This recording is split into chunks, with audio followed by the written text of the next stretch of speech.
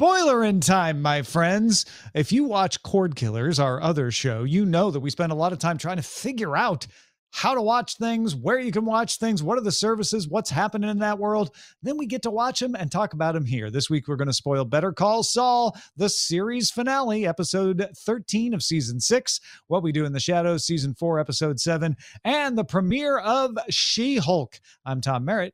He's Brian Brushwood. Yeah, but more importantly, we're joined by Bill Meeks of the brand new podcast, Where I'm From. Hi, guys. How's it going? Long time no speak.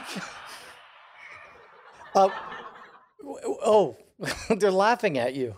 Tom, what order do we want to attack these beasts in? Well, when Bill asked to be on the show, he specifically said, I don't want to talk about anything but Better Call Saul. If you make me do Cord Killers, I refuse to speak. But thankfully, we talked him out of that. We got him to do Cord Killers and talk about the other shows on Spoiler in Time today. But to honor that original request, let's start with Better Call Saul, season 6, episode 13, Saul Gone. Saul gone, y'all. Get all it? Gone, Saul man. Gone. It's all gone because it's over. There's no more show. Not bad. You know, two Saul different series. I mean, the guy's name seasons. is based on a bad pun. Why not end the series based on a bad pun? Brian, you nailed it that we stayed pretty much black and white. With some notable exceptions to describe the color. How did you feel about Saul's ultimate fate and how he got there? I loved it-ish, and I have a question for you guys. So as a gesture, I thought it was absolutely wonderful that Kim Wexler straight up confronted him and said, if you are the person who at one point I loved, you will accept responsibility for the monster you became. And yes, he very over-theatrically did it. And yes, I do find it hard to believe that somebody in a grand gesture would accept 85 years of imprisonment when he has a sweet deal for 7 years, possibly involving ice cream. But he's also a cartoonish character, which makes that okay with me, which brings me to my question to the panel of, was it in any way a setup job when he said, don't throw me in that briar patch. Whatever I do, don't put me in Supermax. They'll eat me alive. That's the one thing I'm afraid of. I want a minimum security place. But then when we see him there, we see him doing the job that he did at Cinnabon, and we see him universally beloved by all of the slime bags that he defended in his career. Prison citizens. Convicted criminals, sure. Yeah. Speedy justice. Look, he's in the favor of the cartel. What do you want?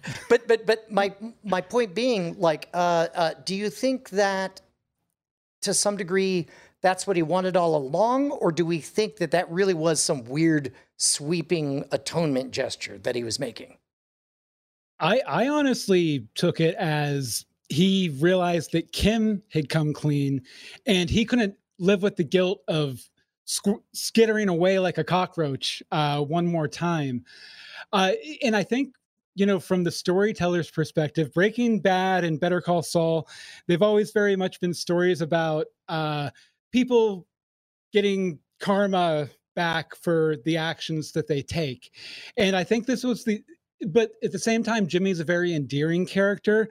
So I think this was the only way to sort of give him a happy ending where he ended it on his own terms without the audience thinking that, he didn't get what he deserved. He got what he deserved, but he also got what he wanted in some ways. Yeah, I don't think, because of the way they presented him on the bus, that he had a plan all along. Because on the bus, when they started to go, wait, aren't you Saul Goodman? He didn't say, am I? I don't know. Yeah, it's me. You're right. He also did not seem instantly pleased that they were chanting his name. He didn't welcome it. Yeah. He looked like he's like, just leave me alone. Like, I don't know what you're going to do with that information. And I'd rather just, keep my head down and make it through without being noticed. So it's a little bit of, he paid it forward. He helped people, and in his time of need, those people were able to help him. I took the turnaround on the stand where he plays, a bunch of hijinks with the judge, and then implicates himself as a grand gesture in the grand tradition of Saul Goodman, but underlining that pretty much his entire Saul Goodman persona was a rebellion. It began as a rebellion against Chuck and was fueled to its heights as a rebellion against Kim. You don't love me enough, I'll show you. You think I'm a bad person, I'll be the worst person. And in the end, he became Jimmy McGill again. And I really do feel, maybe oversimplifying it, that this story is Breaking Good. Whereas Walter White was a good person who just couldn't stop himself from becoming bad. Jimmy was a bad person who, in the end, couldn't stop himself from becoming good. Before I turn everything over to Bill, maybe this is too on the nose, but it has to have occurred to somebody working on this finale that all of the flashbacks to moments like when he's taking care of Chuck with no ulterior motive, just trying to be a good person, and other times he's just taking the cheap road. It only, I'm ashamed to admit, at the end realize, oh, of course, this timeline, this ending has been represented in shades of gray, and he ends up in a place of I don't know if that's too cheesy and on the nose or not. I definitely think, I love the thread of the time machine story and his questions to these three really important figures in Jimmy McGill / Saul Goodman's life about what would you do with time travel and how it is about regret. And to kind of illustrate that, they take us back to three moments that Jimmy McGill probably regrets more than just about anything. When he finally fell in with the cartel, when everything went down with Walter White, and the last chance, really, he might have had to connect with his brother before the events of season 1 started up. It's just such a fascinating character study that I don't think any other show that didn't have the lead up that Breaking Bad gave this show would be able to pull off, because I don't think they'd be able to keep an audience for 6 seasons, starting with the goofy lawyer show and bringing it down to this really fine, almost novel-like character study here in the last few episodes. And I adored, again, it's kind of like we're all saying, like, maybe this is cheesy, but man, for me, they pulled it off. I adored that Kim comes to visit him because he has done the thing that she wanted him to do, and so maybe restored some faith in her. And they do their same old thing that they've been doing since episode 1 outside of HHM, on the balcony outside their apartment when they live together. They light up a cigarette, lean against a wall, and you get that little bit of color in the flame at the end of the cigarette that shows, like, when his life was color, when the thing that brings color to his life was Kim. And there's maybe still a spark of that left. Let me kick this to the panel, and most importantly to anybody who wants to write us at cordkillers@gmail.com. I cannot think of a single long-term arc that begins with a cartoon character that ends with such depth that I've ever seen. Yeah, it may be out there and we're just not thinking of it, but yeah, this is pretty impressive. And Bryce, like you hated it, right? Oh, come on. I thought it was great. I really enjoyed reading a lot of the kind of exit interviews that they've done with the staff. I think Ray Seahorn's interview with, I want to say it's Vanity Fair or Variety, is really great. I love reading her talk about her work because she really prepares for her craft. The scene a few episodes ago where she's crying on the bus, she said, oh yeah, I had to get a lot of stuff prepared in time because we shoot so many angles on this show. I would have to be prepared to do it like 30 times. I couldn't just, gin it up a couple of times. And apparently they only shot it twice. So it's like there's a lot of dedication and a lot of thought that goes into these characters and portraying them in a good way. one thing I hadn't realized until I read one of those exit interviews is how many women are a part of Jimmy's fate in this episode. The judge is female. The Albuquerque DA who calls Kim is the female prosecutor. The widow of Hank Schrader. We had Marie, who kind of pushes Jimmy's emotional buttons and his emotional tensile strength. I thought I didn't love it in the moment, but as I keep thinking back on it and as I've watched it a few times, I really, really dig it. It is a complicated, it is an ambiguous ending to a show that was always a little ambiguous on what is good, what's bad, what's justice, what is vigilantism. It's hard to say like there's a moral other than speedy justice for you. Well, and one thing I truly believe is that Saul believes, I believe that we, the viewers, are meant to believe, is that Saul is better off and more at peace in Supermax than he was on the run at Cinnabon. It certainly seems that way. Because Chuck was right about him. He's irresponsible. And he doesn't have to be responsible in Supermax. He has very little that has to be under his control. Well, and I'm going to guess that what conflicts he deals with is probably being an arbiter between disagreements between prisoners. Naturally good at. He's going to be a communicator. He's going to be somebody who represents.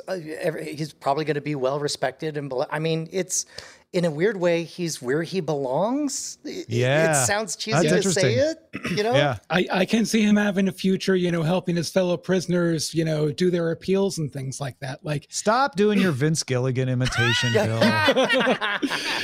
No, but he's not going to stop being a lawyer. I don't think he's just going to stop being Saul Goodman and go back to being Jimmy McGill. I could totally see they're at lunch and he's like, "What do you mean you didn't even appeal your lawyer didn't tell you about the oh my God, okay, good. We're going to the library first thing tomorrow morning. It's slow justice for you here." You know, one bit of his lawyering that did break my heart in the episode, though, was in the Walter White flashback, where Walter White, you know, he breaks down all the stuff that happened between him and Gray Matter. And Jimmy's like, "You should have come to me. I could have helped you figure that out." Because that was like the whole like inciting incident that, you know, kind of made Walt the way he is. I mean, the whole thing could have turned out differently. That launched the dark cancer that ate him. I mean, not the actual cancer, but the moral cancer. Which one is the good cancer? Yeah. But clearly the moral cancer it's is like the healthy one. cholesterol, but cancer.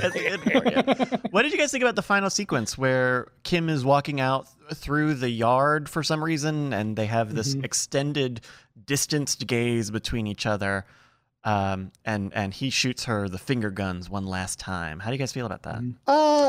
I thought it was an odd gesture, but in moments like those where I think it's pretty clear she never sees him again and he doesn't know what to say, so you just do something silly. And I've had friendships where, you know, I've moved away or whatever, and I look back 10 years later, I'm like, that was a really weird last thing I said, you know? I think it was one of those kinds of things.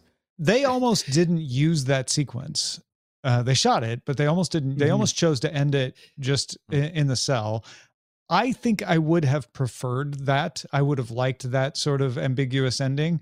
But I don't think this is the last time they see each other necessarily. It may be, it may not. I think it just showed that there's distance between them, you know, literal and figurative, but that there's still a connection. They still have history, and it kind of leaves it up to your imagination, as it would have if they hadn't included it, what their future is going to be. Okay. You know, that whole shot, the setup with the distance and the barriers between them and everything, even the scene before that in the room with them smoking against the wall, I think those are specific callbacks to, you know, film noir, which is always something that Jimmy and Kim bonded over, was these old sort of dark, depressing dramas that oftentimes involved prisoners or going to prison.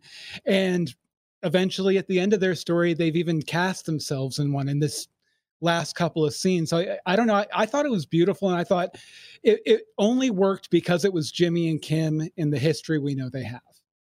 I would love to believe that in a few years, there's some accounting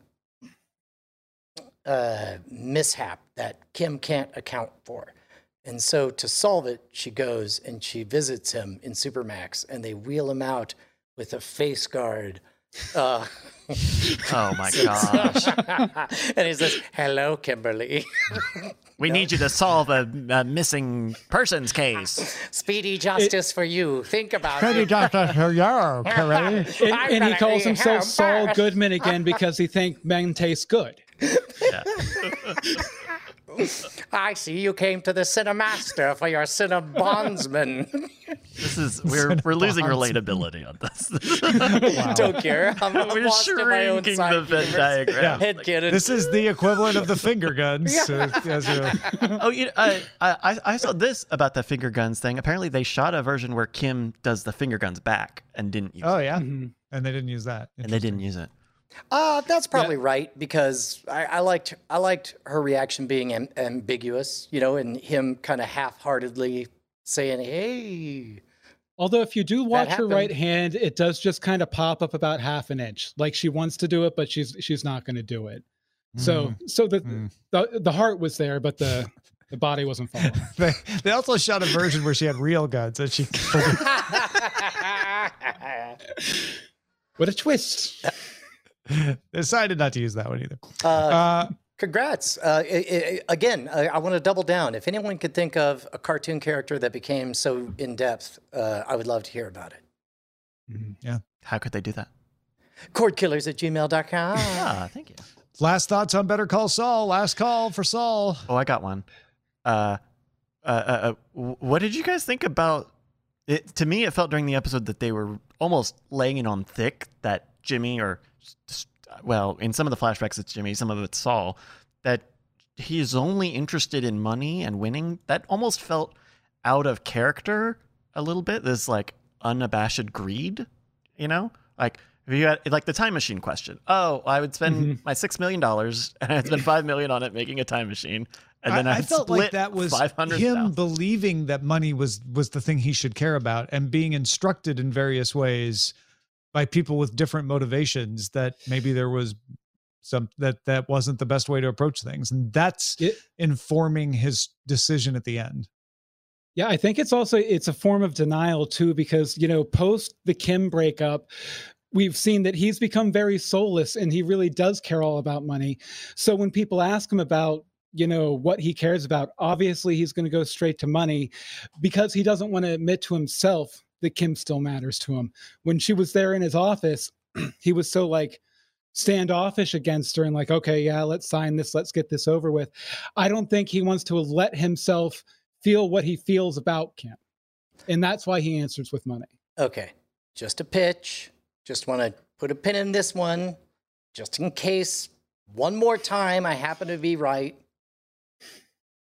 We see them smoking, hanging out, and then we cut to he's out in the yard.